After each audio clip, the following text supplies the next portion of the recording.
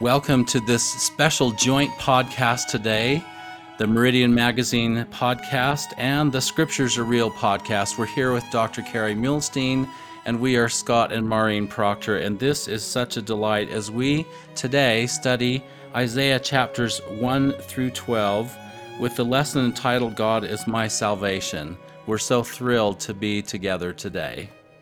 And for our listeners who don't know Carey, he is a BYU professor of ancient scripture and knows the Old Testament and loves the Old Testament particularly in a way that I've always found very moving. He's written a wonderful book, one of my favorites, God Will Prevail, and also Let's Talk About the Book of Abraham.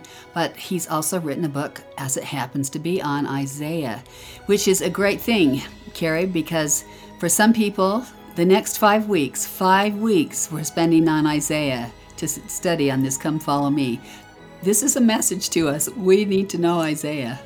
Yeah, and hello and welcome, and I'd love to introduce you in just a second, but I'm going to agree with you that I think that we are getting a strong message that this is important, and we're going to spend some real time on it. More than a month of our lives this year will be dedicated to studying those great words. So thank you for having me on. And maybe I can just introduce my audience a little bit to Scott and Maureen, who I've known for a number of years. And we've done a joint podcast once before together. So those who haven't heard it should all go and listen to that episode as well, back in Numbers. But Scott and Maureen head up Meridian Magazine. And so this is an online source that has current news articles that are of interest to Latter-day Saints and articles from an LDS point of view, plus all sorts of religious and gospel topics and essays. Every now and then, not as often as I would like, but every now and then I contribute to it. But you have 1,000 great contributors with 1,000 wonderful things going on there, and you have so much that you bring to the table and that you offer, and also you run this podcast. So many good things that you're doing for everyone. I'm so glad to be with you. So let's dive in, because people think about Isaiah and they tremble. They tremble in fear, or they think, oh my goodness, this is going to be such a boring time to study Isaiah. There's that old joke that a soldier is in battle and he's hit by a bullet right at his heart, but it doesn't even penetrate because he's got a Book of Mormon there. And when he goes and looks at the Book of Mormon, the bullet has stopped right in 2nd Nephi, because not even a speeding bullet can get through 2nd Nephi. Yeah, I've heard that joke. I was honestly just 100 times. Yeah. I was honestly just talking with a fantastic member of my ward over the weekend. Well, he was talking to his children, and I was there, and he was telling them that the first 10 times he read the Book of Mormon, he just read 1st Nephi, and he'd get to the Isaiah chapters and he'd stop. So he finally decided to skip that and go on, and he found he loved the Book of Mormon. And it was years before he would try to read the Isaiah chapters. So I think that happens. But I believe that this year, with the spiritual momentum we have in studying the Old Testament and the enthusiasm and all the resources that we have, I think people are going to have a great time with Isaiah this year, and they're going to find it exhilarating as they understand things. No one's going to understand every word, but they're going to understand a lot of things and see how it applies to their life. I think we've got the tools in place to make this, and the momentum in place to make this a great year and a great experience learning to love Isaiah. I think it's very exciting, Carey and Maureen, as we have been all over the church and we see people truly thrilled about studying the Old Testament. I agree. There is a momentum, and I'm playing off of what you said, Carey, because there is a spiritual momentum that I've never seen before. I see it when we study the Book of Mormon. I see it when we study the New Testament. I see it certainly when we study church history. But when we get into the Old Testament, there's almost like a can we endure to the end type of feeling. And this year, I have not felt that. I felt like people are excited as they study all these stories that they really have never dived into. And now we're there. And I agree with you that this year, we're going to learn to understand Isaiah. Couldn't agree more. So there are some keys to understanding Isaiah, and we're going to talk about those keys today. Because if you don't have these keys in place, it makes it harder, and we want to make it easier to understand Isaiah. And Carey has put a number of these ideas together for an article we're going to soon run on Meridian, and that he teaches everywhere. But the first one I thought was impressive, Carey, was slow down. Yeah, I do think that's one of the biggest keys. If people feel like they'd like to race through Isaiah the same way we race through narrative chapters, and we can't. Isaiah crafted his words very carefully. He has deep messages for us and a dense way of packing a lot of meaning into a few words.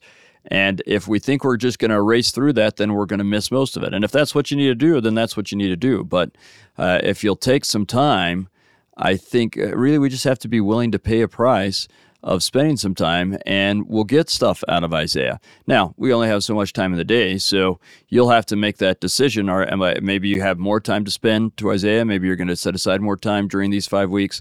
Maybe you're just going to try and get through as much as you can, or maybe, and this would be my recommendation if you don't have a lot more time to throw into it, is to say, okay, well, the stuff I'm going to read and do it well, and I may not get to all of the chapters, but I'll choose my chapters carefully, and I'll go through them carefully, and I'll pay the price, and I think if we do that, we'll be richly rewarded with the things that we get out of it.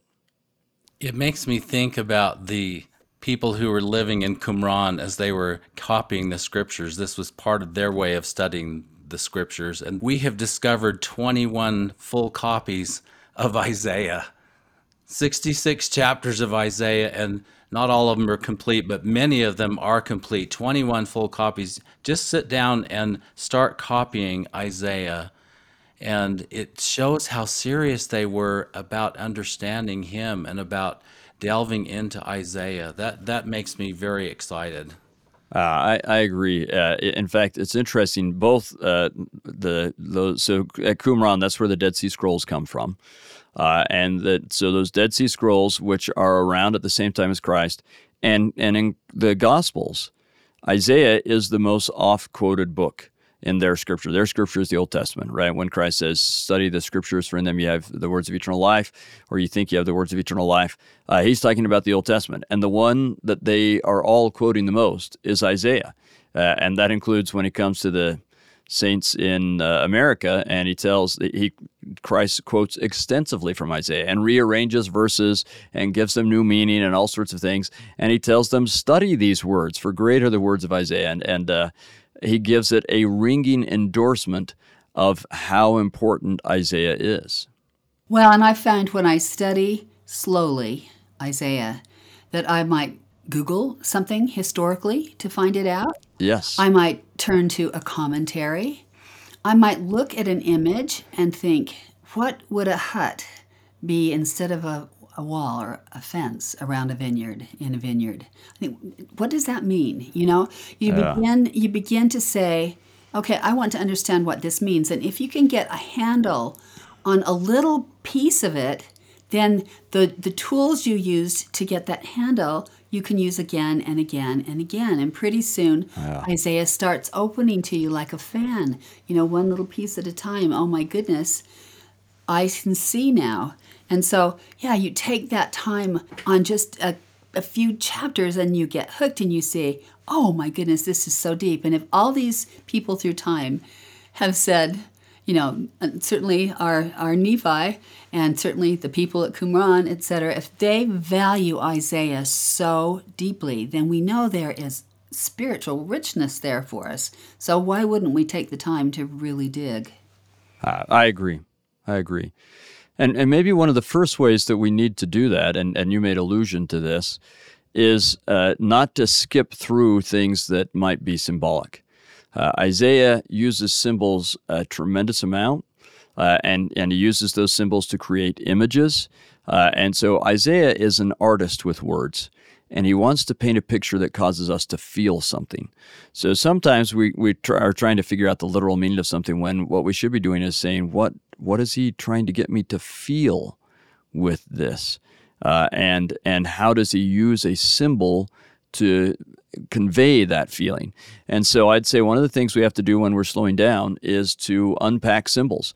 You come across a symbol, maybe he mentions threshing, and so the first step is to understand what threshing is. Look at the literal symbols. Often we skip that and we just start, okay, we kind of know what it is, so let's start applying. Stop and research. You can Google search or whatever else you want to do, use commentaries, but find out what is threshing. And then you can start to say, okay, so how might those symbols, or what might those real elements, what might they symbolize? And then you can take another step and say, okay, and how might that apply in my life? And you'll find that at different periods in life, they apply in different ways. And Isaiah will speak to you differently in one situation than he will the next month in a different situation because of his use of symbols that can be applied in so many ways. But we have to carefully unpack these symbols rather than race through them. And we should probably be looking for symbolism more than we often do, and imagery as well. So in fact, let me see if I can find these verses in chapter 5, I think. Here we go. At the end of chapter 5. And these are verses that I hear a lot of times people say, even in some pretty good publications, oh, well, Isaiah hasn't seen trains and planes, and so he's trying to describe those. Maybe that's true. Maybe. But I suspect it's more likely that he's trying to paint an image. So let's look at verse 26. It says he's going to lift up an ensign to the nations from afar, and will hiss unto them from the end of the earth, and behold, they shall come with speed swiftly. So he's calling together an army, and Isaiah is going to try and describe what that army is like. None shall be weary nor stumble among them. None shall slumber nor sleep. Neither shall the girdle of their loins be loosed, nor the latchet of their shoes be broken. So one of the keys is put yourself in Isaiah's original audience's shoes. What are they going to think when they hear this? An army that never stops? An army that doesn't have to take their shoes off and rest? They are just coming and coming. That's a terrifying thought. This army is going to get here twice as fast as any army ever because they don't have to rest. And then we go to verse 28, whose arrows are sharp and all their bows bent. All right. Usually you don't leave your bow bent because it will lose its spring, but they're sharp and ready. They're always ready. Their horses' hooves shall be counted like flint and their wheels like a whirlwind. So it's describing a chariot, right? And one of the problems with chariots is the health of the horses. And one of the problems with the horses is that as they're going on rocks, their feet can get hurt. But if their feet are like flint, nothing's going to stop them, and they're going to be moving so fast that their wheels are like whirlwinds. And again, Isaiah's audience, and this, I mean, in a way, we can interpret this a number of ways, but in a way, he's describing the Assyrian onslaught. And they recognize that, and they're thinking, wow, these charioteers are serious. This is scary stuff, right? And then we keep going. Their roaring shall be like a lion. They shall roar like young lions. Yea, they shall roar and lay hold of the prey and shall carry it away safe, and none shall deliver it. Again, he's using symbols they're familiar with. Lions are the scariest beast around, and when they get their prey, don't try and take that from them. You're going to come out on the losing end of that battle, right? Unless you're David, I guess. But everyone else, be careful of the lion. So he's comparing this army to the most ferocious beast that once they are locked onto a prey, there's no escape. And then he goes on, and in that day they shall roar against them like the roaring of the sea. So again, this unending, irresistible force. And if one look unto land, behold darkness and sorrow, and the light is darkened in the heavens thereof. So you read all of this, and we've got several symbols there, but then you have to stop and ask yourself, what is Isaiah trying to get me to feel? He's painting a picture with words. What was he trying to get his original audience, and what is he trying to get me to feel? And I think what he's trying to get us to feel is fear. That if they don't repent, then God calls up an irresistible force, one that is so scary, there's no escape. And he wants you to feel a certain sense of fear and panic over what will come upon you if you don't repent and keep your covenant. And so maybe it's also supposed to be about trains and things in the future, but I think mostly it's just an image he's creating to terrify his audience and us, not because he likes to terrify us, but because he knows how terrifying it really is when we don't keep the covenant, and he knows what's really going to happen to them when the Assyrians come, and he knows what happens in our lives if we let Satan's army into our lives and the havoc that they will wreak. And so he wants us to understand how serious that is, and he's used his words to paint the image to get us to feel that feeling. Well, another set of images he gives us over and over again in these chapters is the rod, the staff, and the yoke. And these are all slavery kinds of images and symbols that he paints for us, because that is a rod is how a master beats his slave, and of course we think of the yoke as in our minds as being yoked with Christ, but in this is also a slavery idea, an idea that you will be put in absolute subjection to someone else because you have neglected to keep your covenants. And isn't it interesting how clear this is? It's almost terrifying.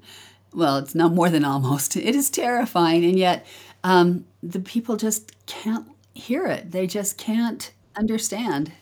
Then or now, right? And you're absolutely right. He uses slavery image very frequently. It's all over the place. And he uses some imagery of being freed from slavery, which is also very hopeful. But one of the things that he does is, again, and this is this layer of symbols, right? So we just went through it like trying to understand literally the Assyrian army and what Judah's going to face, and then we can understand spiritual implications. The same thing with slavery. They should be terrified. The thought of being taken slaves by the Assyrians or later the Babylonians should terrify them.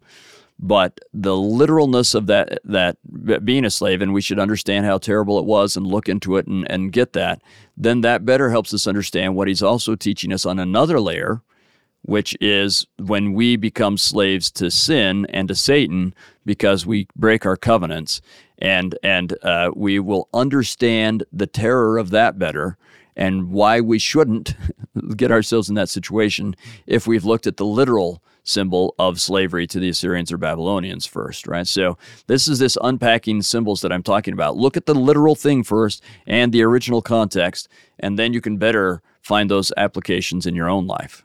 The thing about the use of these symbols and why it's so worthwhile to unpack them is because they stay with you. There's a reason that writers use metaphors like this. It stays with you. You can feel it. You can feel those hoofs that are made of flint. Nothing stops this army from coming. And that gives something chilling that I take away and remember that this is a very serious business. Yeah, in fact, maybe I can just give one more example of that. And it's not from this week's reading, so this is a teaser. I'm going to have the audience wait and find out when they see this and recognize it in later week's reading. But Isaiah uses this great image that, again, has a literal fulfillment when he talks about the Assyrians or the Babylonians coming and conquering a place and then loading their idols into their wagons and taking their idols home, which is something they really did, right? We've conquered you. The way we'll show this is that we're going to take your idols and make them slaves to the idols of our gods. But he talks about how heavy those idols are in the wagons and how they make the wagons break down and how hard it is to tow them where they're going and so on. Okay, that's a real thing. And that really happened. But thinking about that real thing can then help us understand how do we do that with the idols in our lives. We tow them and they're a burden. We think they're going to help us, but they're a burden and they drag us down and they make it so we can't get anywhere. And I'll tell you that, to speak to your point, Maureen, that image speaks to me all the time because it is such an image. I can remember that symbol. I can think of a big statue in a wagon and it's too heavy for the wagon and the wheels are breaking off. And because that's such a vivid image in my mind, it comes to me when I think of it's something that seems like, okay, this is really hard, and I have to stop and ask myself, okay, wait, am I going through this because it's my idol, and I'm the one that put this thing in my wagon? Can I get rid of it? If so, if this really is an idol, let's jettison it from my life so that it's not slowing me down. And that comes to me again and again because I can picture it. I also was taken in the article that we have run on Meridian that you've done, Carrie. You mentioned how, of course, we're unpacking these symbols, and that was very helpful for me as I was reading chapter 8. And there were 3 symbols that kind of jumped out at me, and that was water, temple, and light. And one of them, the water is essential for our spiritual salvation, and Jesus is that living water. And then, of course, if we allow Jesus to be our temple, our place of refuge, our safe harbor, our rock, our cornerstone, then our lives will be completely different. and then the accepting Jesus as the great light in our lives. So those three symbols, if you think of them that way as you're reading chapter 8, and of course all the chapters, but as you see it, that's again unpacking those symbols, water, temple, and light. That really made a difference for me in understanding chapter 8. You know, one other thing shows up in Isaiah is that interchange between holy and temple, that they're basically derived from the same thing.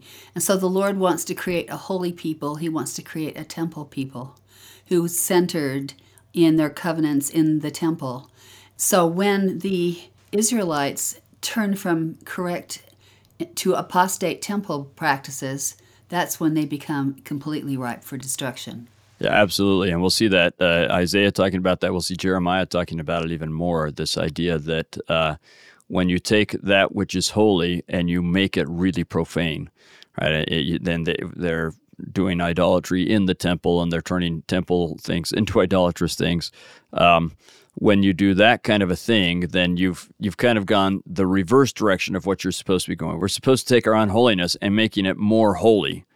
But when you start taking holy things and making it unholy, you're full direction away from God, and that's when He's going to humble you. And let's keep in mind that the destruction, I mean, it really is a just punishment. They've broken covenants, and so they deserve it, as it were, under the law of justice. But God uses justice to humble us, to bring us back to Him. He doesn't do it just for justice's sake. It's punishment with a purpose. He is trying to bring us back to Him. And punishment or humbling is a very important tool in getting us to realize we need to change and we need to come back to God. Isn't the full definition of justice to make right again? Yes. To bring all things back into their right order? That's exactly right. And that's what God's trying to do with us, is to bring us back the way we should be. And Carrie and Maureen, I was just thinking a few minutes ago as we were talking about the people in Qumran and how they had copied Isaiah no less than 21 times. It reminded me of the fact that we all know that Nephi was very, very in love with the prophet Isaiah. In the record that we have, he recorded nearly a third of Isaiah, copied it into the record, just like the people in Qumran were copying that. He copied a third of Isaiah, and about half of those verses are changed just a little bit. And so we have commentary in the Book of Mormon that helps us understand Isaiah. And since this is the first of 5 lessons on Isaiah, it's worth saying that we have a huge foundation of Isaiah right in the Book of Mormon. And sometimes Nephi or Jacob will take off on commentary talking about how this was so delightful to them and how we understand it, how it helps us to, liken these things unto ourselves, etc. So that's a really powerful commentary on this whole thing about understanding Isaiah. Yeah, and maybe I can just speak to 2 points of that. It's a very good point. So one, we're getting a big bang for our buck, 2 for the price of 1 when we're studying Isaiah right now, because it will also help us with the Book of Mormon year. Right, understanding Isaiah better right now will help us in the Book of Mormon year understand the Book of Mormon better. And it's one of the things that I have in my commentary, all sorts of Book of Mormon highlights and an index that will help you recognize when the Book of Mormon is paraphrasing it. So sometimes it quotes, but it has a lot of paraphrasing and reworking of Isaiah that people don't recognize. And so when you're studying Book of Mormon, if you use my commentary, you'll be able to go back and look and learn some things about that. But it also brings up another important point, and that is that Isaiah, and I think this is one of the great keys to understanding Isaiah. Most of his prophecies are intentionally written to be taken more than one way, at least 2 and often many, many ways. Now, that's a little bit of why he's difficult. He has to be just a little bit vague in order for that to work. And so sometimes he's a little vague, so it can work in a number of ways. And Nephi gives us a fantastic example of that. Nephi, as you said, gives us a lot of commentary on the Book of Mormon. And some of that is commentary that can work for anyone, anytime. And a lot of that is commentary where he specifically interprets Isaiah for his people. So it's not what I would say is kind of even the general or the average or largely applicable commentary. He gives it a specific Nephite commentary. And that's helpful for us to both to see it and to understand the Nephites. But we should be careful and not think that's the only commentary. And sometimes he's stretching it just a little bit, but he tells us that that's what he's doing. He's very clear. I'm interpreting this for my people. So sometimes he stretches it a little bit, but he finds a way to say this can mean this for us. And we can learn from that. But one of the things we should learn is, okay, that means that we should also find an interpretation that works for us. In the same way Nephi interpreted it in a way that worked for them, we can find one that works for us. And so we have his commentary to help us both see an interpretation and to see how we can do different interpretations. I want to address this idea that you were saying is that another principle is that all the verses, the ideas in Isaiah will often apply to multiple time periods. So we like to read things chronologically. You tell me a story, you go from the first to the last. We might have an occasional flashback, but we tell our stories straightforward. And that's what we somehow expect that Isaiah should be doing. And that's not what he's doing. Like his calling is in chapter 6. You know, he doesn't start that way. He gives us his calling in chapter 6. And so I think if we can know the historical context well, that will all make a lot more sense. But the reason that it has to have these multiple fulfillments is because Isaiah is talking not only about his day, but our day. And so many of the chapters apply directly to our day. And that is why I think that we are commanded by the Lord to know Isaiah, because it's about your day. And some of the little key words that show you that it's going to be a chapter that describes both then and now is it will say in that day or in the day or the Lord's day, as we've mentioned. And so it's so important to really say, oh, wait, they are talking about me here, and it's not all that flattering. You know, they're talking about this apostate world we live in. But it's good to know that that is what's going on as you study Isaiah, so you don't have some expectation that it goes straight from A to B to C to D to E, and it's going to be chronological. Yeah, I mean, it's kind of largely chronological with a lot of exceptions, right? So chapter 1 is actually a preface. It doesn't fit at the beginning. It should be later on. It's just something that was put in. It's a prophecy that he received probably more than 3/4 of the way through his ministry, but it was set so well the stage for his entire book that it was put at the beginning. I don't know if he did it. It seems like it may have been later because Nephi doesn't quote it. He just starts with chapter 2. So my guess is in Nephi's day, it still wasn't at the beginning. It was probably put there later. I don't know. We're just supposing. There are lots of chapters that are out of chronological order. And you're right. And I would say a couple of things about what you said, and these are really important for understanding Isaiah. So first of all, we want to be, I agree 100% with what you said. We have to be careful with generalization. So for example, there was a time where I thought anytime it said in that day, it meant the last days. And then I realized that sometimes it's just continuing the day he was talking about. So he might be talking about the Assyrians or the Babylonians, and then he says in that day, and he's talking about the same time, right? So we just kind of have to look. But that doesn't mean it doesn't apply to the latter days. And this is one of the great keys. Mankind hasn't really changed that much. And we tend to repeat the same mistakes that everyone else repeated. And so the things, Isaiah will say something to his time period, and it applies to them very much, but it applies to us also because we keep making the same stupid mistakes our ancestors did. And we keep having the same needs and the same wants and desires and making the same mistakes and need to be given the same message, which is repent and keep the covenant and come back to God, right? And so these are timeless in some ways. Some things are very, very specifically about the last days. A few things really are only about the last days. If you were to look just at our chapter headings, you would think that most of Isaiah is only about the last days. And that's worth speaking about as well, because the chapter headings are meant not to be an authoritative and final commentary on Isaiah. They're designed to help you find the chapter that has something in it, right? And so they will often say, in millennial day fulfillment, or meridian of time fulfillment. And that means there is a millennial day fulfillment or a meridian of time fulfillment. It doesn't mean that's the only fulfillment. And if that's not what the author's intended for you to think of it as, but sometimes we do that. And if we do that, then we're having the chapter headings harm our ability to understand Isaiah rather than help our ability to understand Isaiah. And so one of the things that I think is so important is to always try and figure out what that original context meant. It's one of the reasons I wrote my commentary, because I felt like most LDS commentaries, as wonderful as they are, focus so much on the last days that they skipped over the original context. And yet I find understanding the original context usually helps us understand the last days context all the better.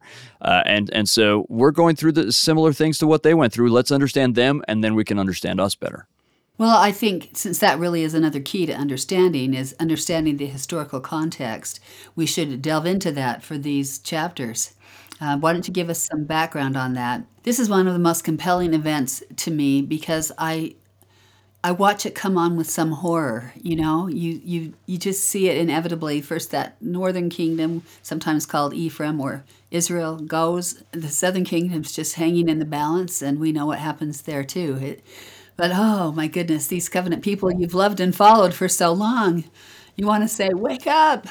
That's right. And the same thing with our day, right? We want to say to people in our day, wake up. I agree. Kind of look in the mirror and say, wake up, Yeah, that's exactly right. Got to do better. So this is one of the reasons I'm so excited about what we'll do with Isaiah this year, is because I feel like people really paid attention during our reading of 2 Kings. Now, we did it really fast. Like, we jetted through there at hyperdrive, right? Just crazy fast. But still, we have a bit of a historical background to build on that will help us understand Isaiah, because you can't understand Isaiah if you don't know some of the history. So let's do some basic history, and then we're going to jump in with a specific historical setting that will allow us both to demonstrate, and we'll look at some specific chapters that will allow us to see how understanding the original context is important, and then how, once we do that, we can see how it has multiple fulfillments and can apply in multiple time periods. So let's do that if it's all right, and we'll start out with this kind of general history. Isaiah is prophesying as the Lord is warning both the kingdom of Israel, or the northern kingdom, and the kingdom of Judah, or the southern kingdom. He is warning both of them that they are near to destruction. And if they don't repent and keep the covenant, so let's say stop breaking the covenant and start keeping the covenant and call upon Him and focus on Him and rely on Him, that they are going to be destroyed. And they're getting warning from Isaiah, from Amos, Hosea, Micah, and others. They're getting plenty of warning. And so most of Isaiah's ministry is spent trying to get the people to repent so they're not destroyed. The northern kingdom will be destroyed partway through his ministry. And towards the end of his ministry, the southern kingdom will be nearly destroyed. So we'll get to that stuff later. We're going to actually, because that's the setting for chapter 1, we'll do it a little bit now. And then in later weeks, we'll see as we get to, like, say, and I think they don't even have us read, say, chapter 36 and 37, because that was covered in 2 Kings, but you should review it, because that's when Jerusalem is almost destroyed but miraculously spared, and it's critical to understanding Isaiah. So we just need to know, in general, that's what's happening, and that as Isaiah prophesies to the northern kingdom, they don't repent, and they are scattered. The scattering of Israel happens during Isaiah's ministry, and he's talking about it, warning about it, and then lamenting that it happened. And then, as I said, and let's just do this briefly so that we can understand chapter 1, and then we'll jump back into chapter 7 through 9. After the northern kingdom is destroyed, the southern kingdom, or the kingdom of Judah, comes under control of Assyria, and they are gaining a bit more power and taking over some of the areas in the north that have been vacated by people as Assyria scattered the northern tribes. And they're doing fairly well, but the burden of Assyria is getting heavier and heavier. So Hezekiah decides that he will rebel. He turns to Egypt for help with that, and he starts doing all sorts of things on his own to try and prepare for this invasion. We'll go more into depth in that in later chapters. But Isaiah warns him, don't trust in your own works, don't trust in Egypt, trust in God.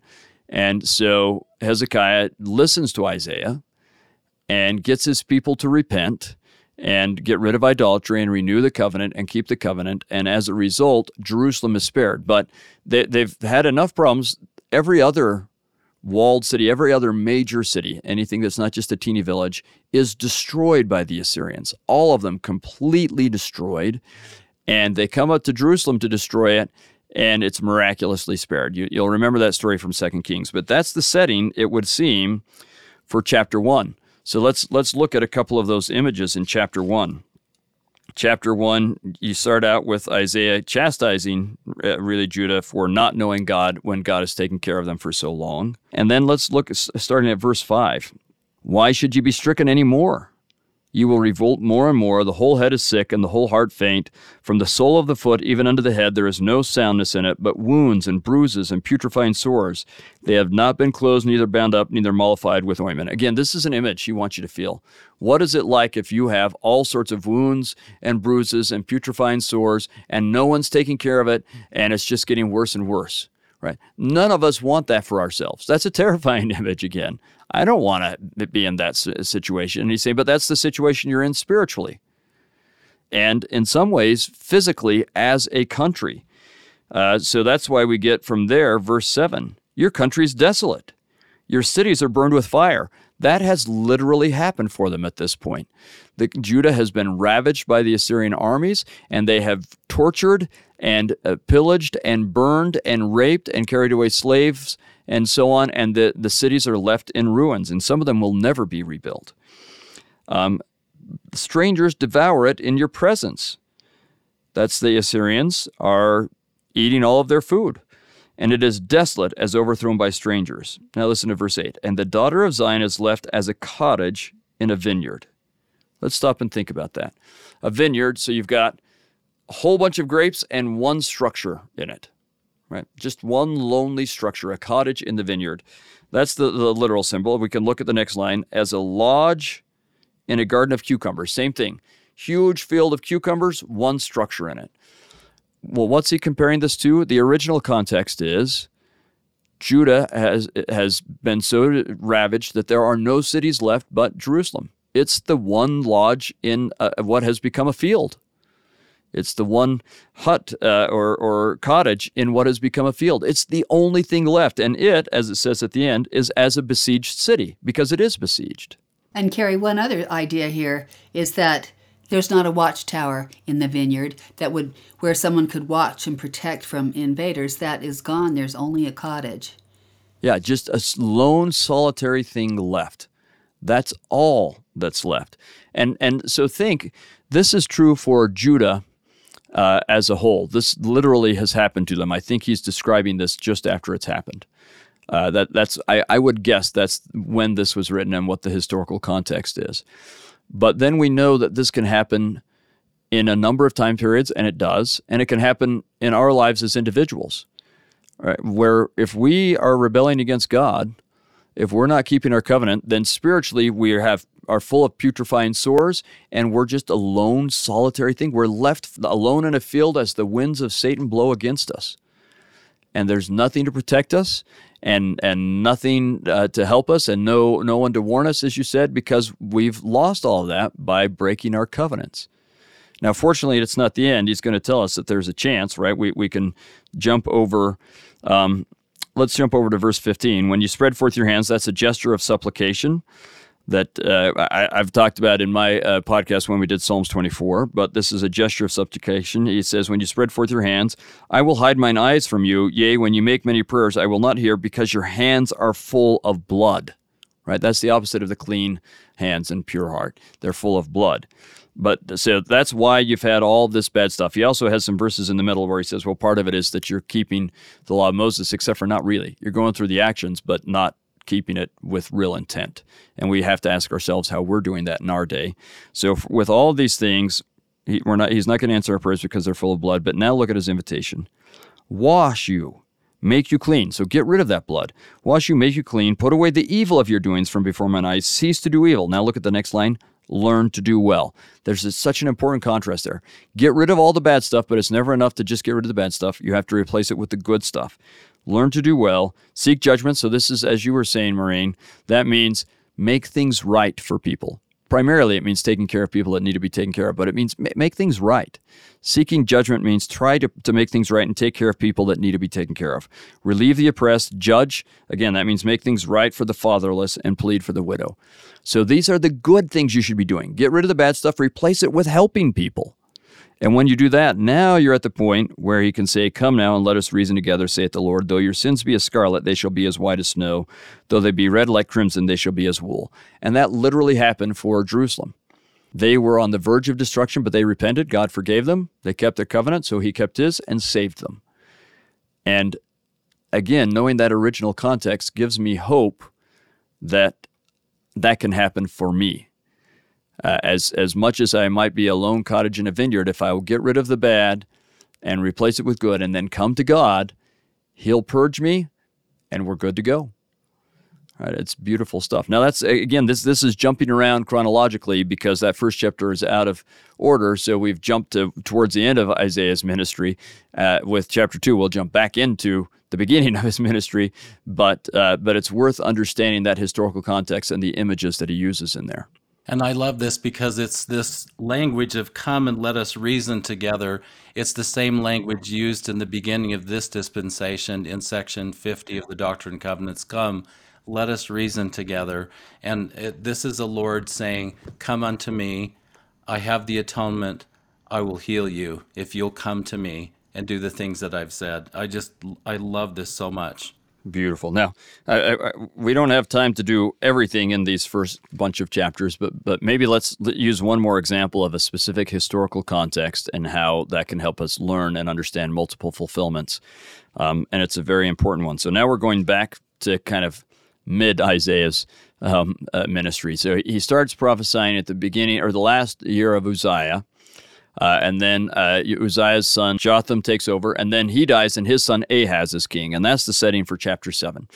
Ahaz is king, and he's king at a very difficult time. The Assyrian Empire is expanding. They have taken care of things kind of at home, but they've expanded to their east a little bit. Now they're expanding west. And who's to the west? Well, they're going to get to Syria, then Israel, then Judah. And so Syria and Israel don't want to just capitulate and become conquered slaves to Assyria, but they know that Syria knows it's not strong enough on its own to resist Assyria. Israel knows it's not strong enough on its own to resist Assyria, so they ally together.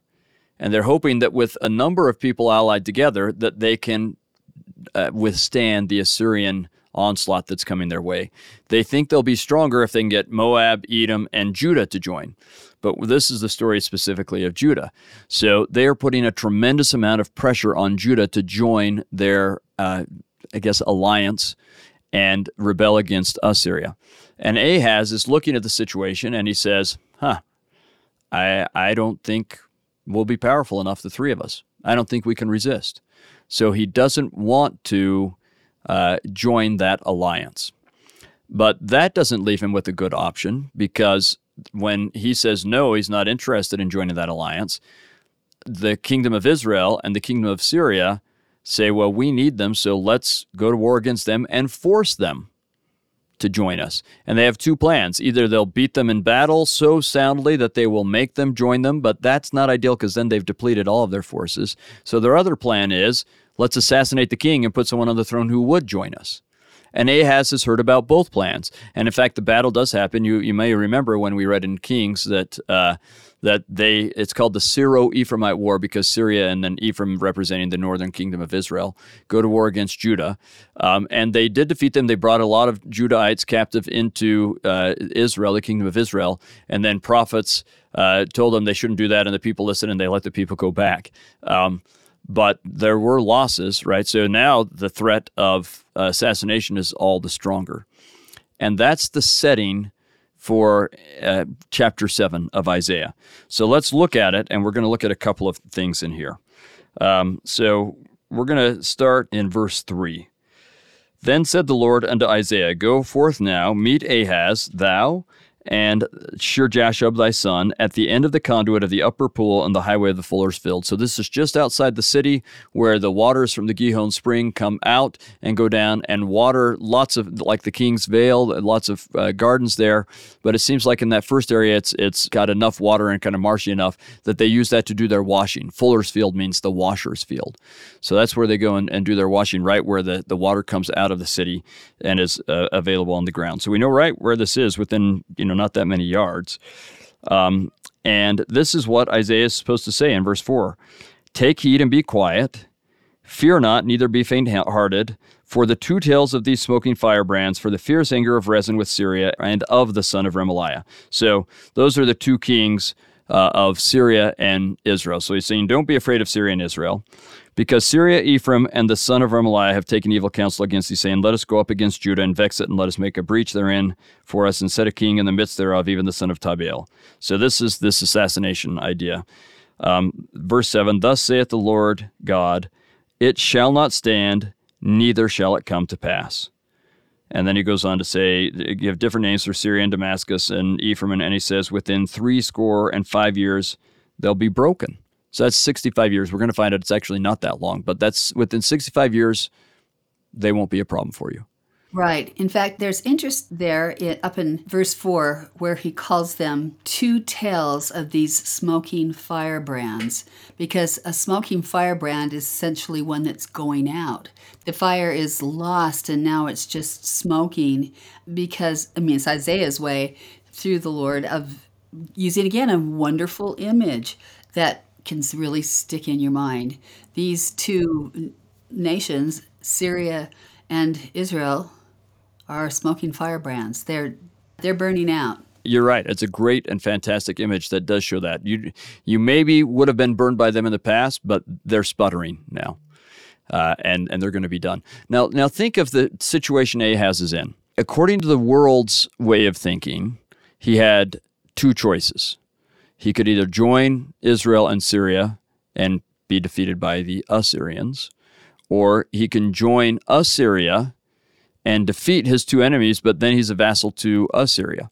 And he has decided to choose that second one, which is going to cause him problems, but it seems to him to be the best option available. And if you're just thinking of things in terms of the world and worldly powers, that's probably correct. That's the best option available. But Isaiah, representing the Lord, gives a third option, one that doesn't make sense to the world, but it makes sense to God, because he can do things that the world can't do. And God's advice is, don't do anything. I'll take care of it. The world is not going to tell him, don't do anything. Don't do anything won't work well for him. If God's not involved, it's true. Don't do anything isn't going to work. But with God involved, if he says he's going to take care of it, it'll be great. The problem is Ahaz does not listen to God. He listens to the world instead. And we'll see, as I said later, his son almost makes that mistake. Hezekiah, he starts to make that mistake, but then when the prophet comes to him, he listens to the prophet. So Hezekiah and Ahaz start out the same, going to go with what seems their best options according to what they can see from the world's point of view. But they differ in how they react to a prophet who gives them advice that doesn't make sense. Hezekiah will listen to the prophet, and he's miraculously spared. Ahaz doesn't listen to the prophet, and Judah comes under Assyrian control. But let's keep going now that we know this background and see what happens. Verse 10, moreover, the Lord spake again unto Ahaz, saying, ask thee a sign of the Lord thy God, ask it either in the depth or in the height above. So he's saying, I want you to know you can trust in me. So ask for a sign and I'll give it to you. The problem is Ahaz has already decided what he's going to do, and he's not going to change his mind. So he's trying to find a way to wiggle out of this situation. And so he says, oh, I will not ask, neither will I tempt the Lord, right? Nope, don't want a sign because then I'd have to do this, so don't give it to me. I'm such a good guy. Yeah. Is what he's saying. I'm such a good guy. Yeah. I won't bother the Lord. Yeah. He's trying to put a nice window dressing on the fact that he is going to ignore God, which is a little funny. And so this doesn't work out well for him. Verse 13, and he said, hear ye now, O house of David, is it a small thing for you to weary men, but will ye weary my God also? Therefore the Lord himself shall give you a sign. So this is Isaiah saying, okay, look, we're not falling for your little ruse. You're wearying God by not doing what he's asked, but we're going to give you a sign anyway. And it's an interesting sign. I don't know if he would have gotten a different sign if he had asked for it. He's now going to be given a sign that he shouldn't do anything. That's an odd sign because it doesn't happen until after he already should have not done anything, right? So, and I think that's because he doesn't ask for a sign, but I don't know, we'll see. In any case, we get verse 14, therefore the Lord himself shall give you a sign. Behold, a virgin shall conceive. Now let's come back to that word virgin. There are two words that can be used for virgin in Hebrew. One, no doubt, it means a virgin, meaning someone who has not had sexual activity and thus could not have a child. The other one is ambiguous. It can mean someone who hasn't had sexual activity, but it's really just a young woman. And most young women were virgins. But it really just means young woman and not necessarily virgin. And so he uses the one that's a little more vague here, the one that can be taken in a couple of different ways. And I think that's typical Isaiah. He's going to make it vague because he wants it to have more than one interpretation. All right. So he says, a virgin shall conceive and bear a son and shall call his name Emmanuel. Literally, so Em is with, and Nu is us, and El is God. Literally, this is, with us is God, or God is with us. All right. Now, when we read that verse, we immediately go to Christ, and Christ is absolutely the most important fulfillment of this verse. His mother, Mary, is really a virgin, and she has a child, and that child literally is God with us, right? It's Jehovah with us on earth. And so Christ is the most important fulfillment. But let's keep reading. Butter and honey shall he, the child, eat, that he may know to refuse the evil and choose the good. So, for before the child shall know to refuse the evil and choose the good, the land that thou abhorrest shall be forsaken of both her kings. So let's think of that. When we think of age where you know to choose good and evil, typically we're thinking this is around 8-ish, right? So it seems to be saying within about 8 years, those of when this child is born, those two kingdoms are going to be gone. You won't have to worry about them anymore. So with that time frame, that can't be Christ. This is about 740 BC. Christ is 740 years away. All right, so there has to be another fulfillment to this, and it has to be one that's about a child that those two countries will be destroyed within about 8 years. All right. So with that in mind, let's jump over. There are all sorts of other great things we can read here, but we don't have time to read everything. Let's jump over to chapter 8. Chapter 8. Moreover, the Lord said unto me, take thee a great roll and write it with a man's pen concerning Maher-shalal-hash-baz. Just a really cool name. I like that name. My wife didn't let me name any of our children that name, but it's a cool name. And then it says, verse 2, and I took unto me faithful witnesses to record, Uriah the priest and Zechariah the son of Jeberechiah. So he must be having them record that he's going to have a child and name him Maher-shalal-hash-baz. Verse 3, and I went unto the prophetess, so that's his wife, a young woman, let's keep that in mind. I went unto the prophetess, and she conceived and bare a son. Then said the Lord to me, call his name Maher-shalal-hash-baz. Now look at verse 4. For before the child shall have knowledge to cry, my father and my mother, the riches of Damascus and the spoil of Samaria, so that's Syria and Israel, shall be taken away before the king of Assyria. So he's given us a different time frame because it's around 2 years is when someone is old enough to be able to say, my father or my mother, Abba or Ima, right? This is within about 2 years. Now, I don't know how much longer after chapter 7, chapter 8 happens, but there may be a little while. I don't think a very long time, but a little while. But within 2 years of that prophecy, or of that child being born, and we've got 9 months after she conceives that he's born, right? So you've got about 3 years, basically, from the first prophecy to the second one. Within that 3 years, the two kingdoms are going to be destroyed. Well, this makes it pretty clear that at least one fulfillment of this Emmanuel prophecy is Maher-shalal-hash-baz. He is born of this young woman, Isaiah's wife. They're both young at this time. He's born of this young woman, and before he's very old, it will be clear that God is with them because they'll be saved from these two enemies that are causing them problems. All right, so that's the kind of 2-year or 3-year range. But remember, the other one was about an 8-year range.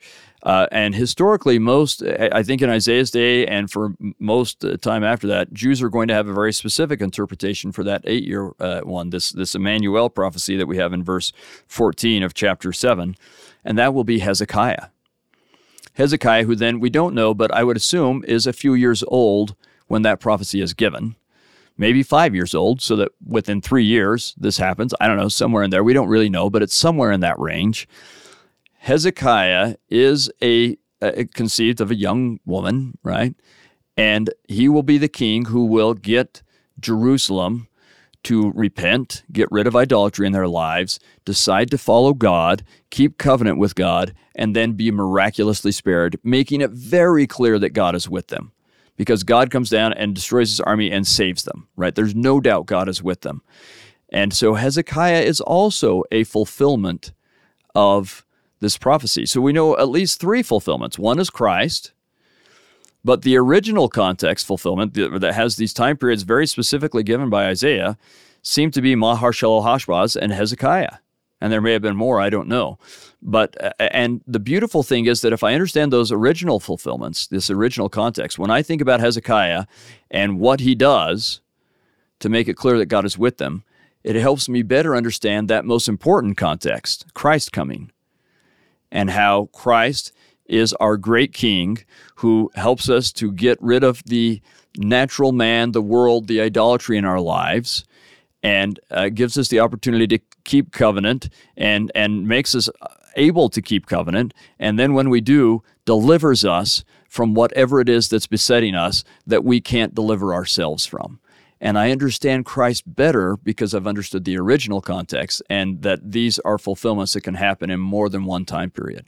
Well, Carrie, that is an absolutely fascinating discussion, and I love how clearly you show the multiple fulfillments of a prophecy that we all think we understood perfectly, right?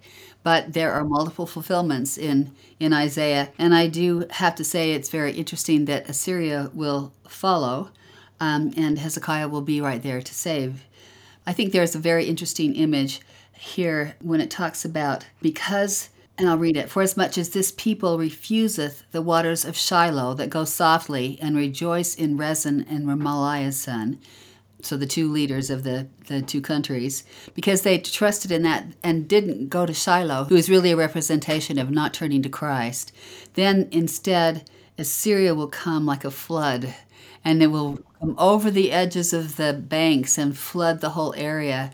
And again, this beautiful imagery that makes it very clear what's going on there again. So Isaiah 8 is a very wonderful chapter, just as the others have been that we've been reading.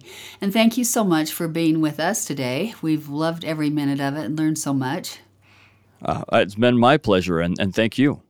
And I've loved this final message of just this part of Isaiah. And I hope our listeners are getting excited to take this whole month to study Isaiah, because what I get from this is that more than anything, I want to keep the covenant so that God can be with me.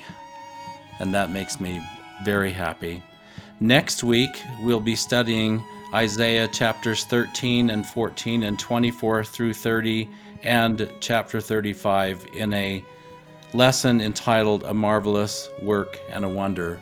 And for our listeners, we're grateful that you've been with us, and also for those who are listening for The Scriptures Are Real. This has been a wonderful time to be together. We're grateful for Paul Cardall for the music he's provided for our podcast, and also for our producer, Michaela Proctor Hutchins. Have a great week, and we'll see you next time.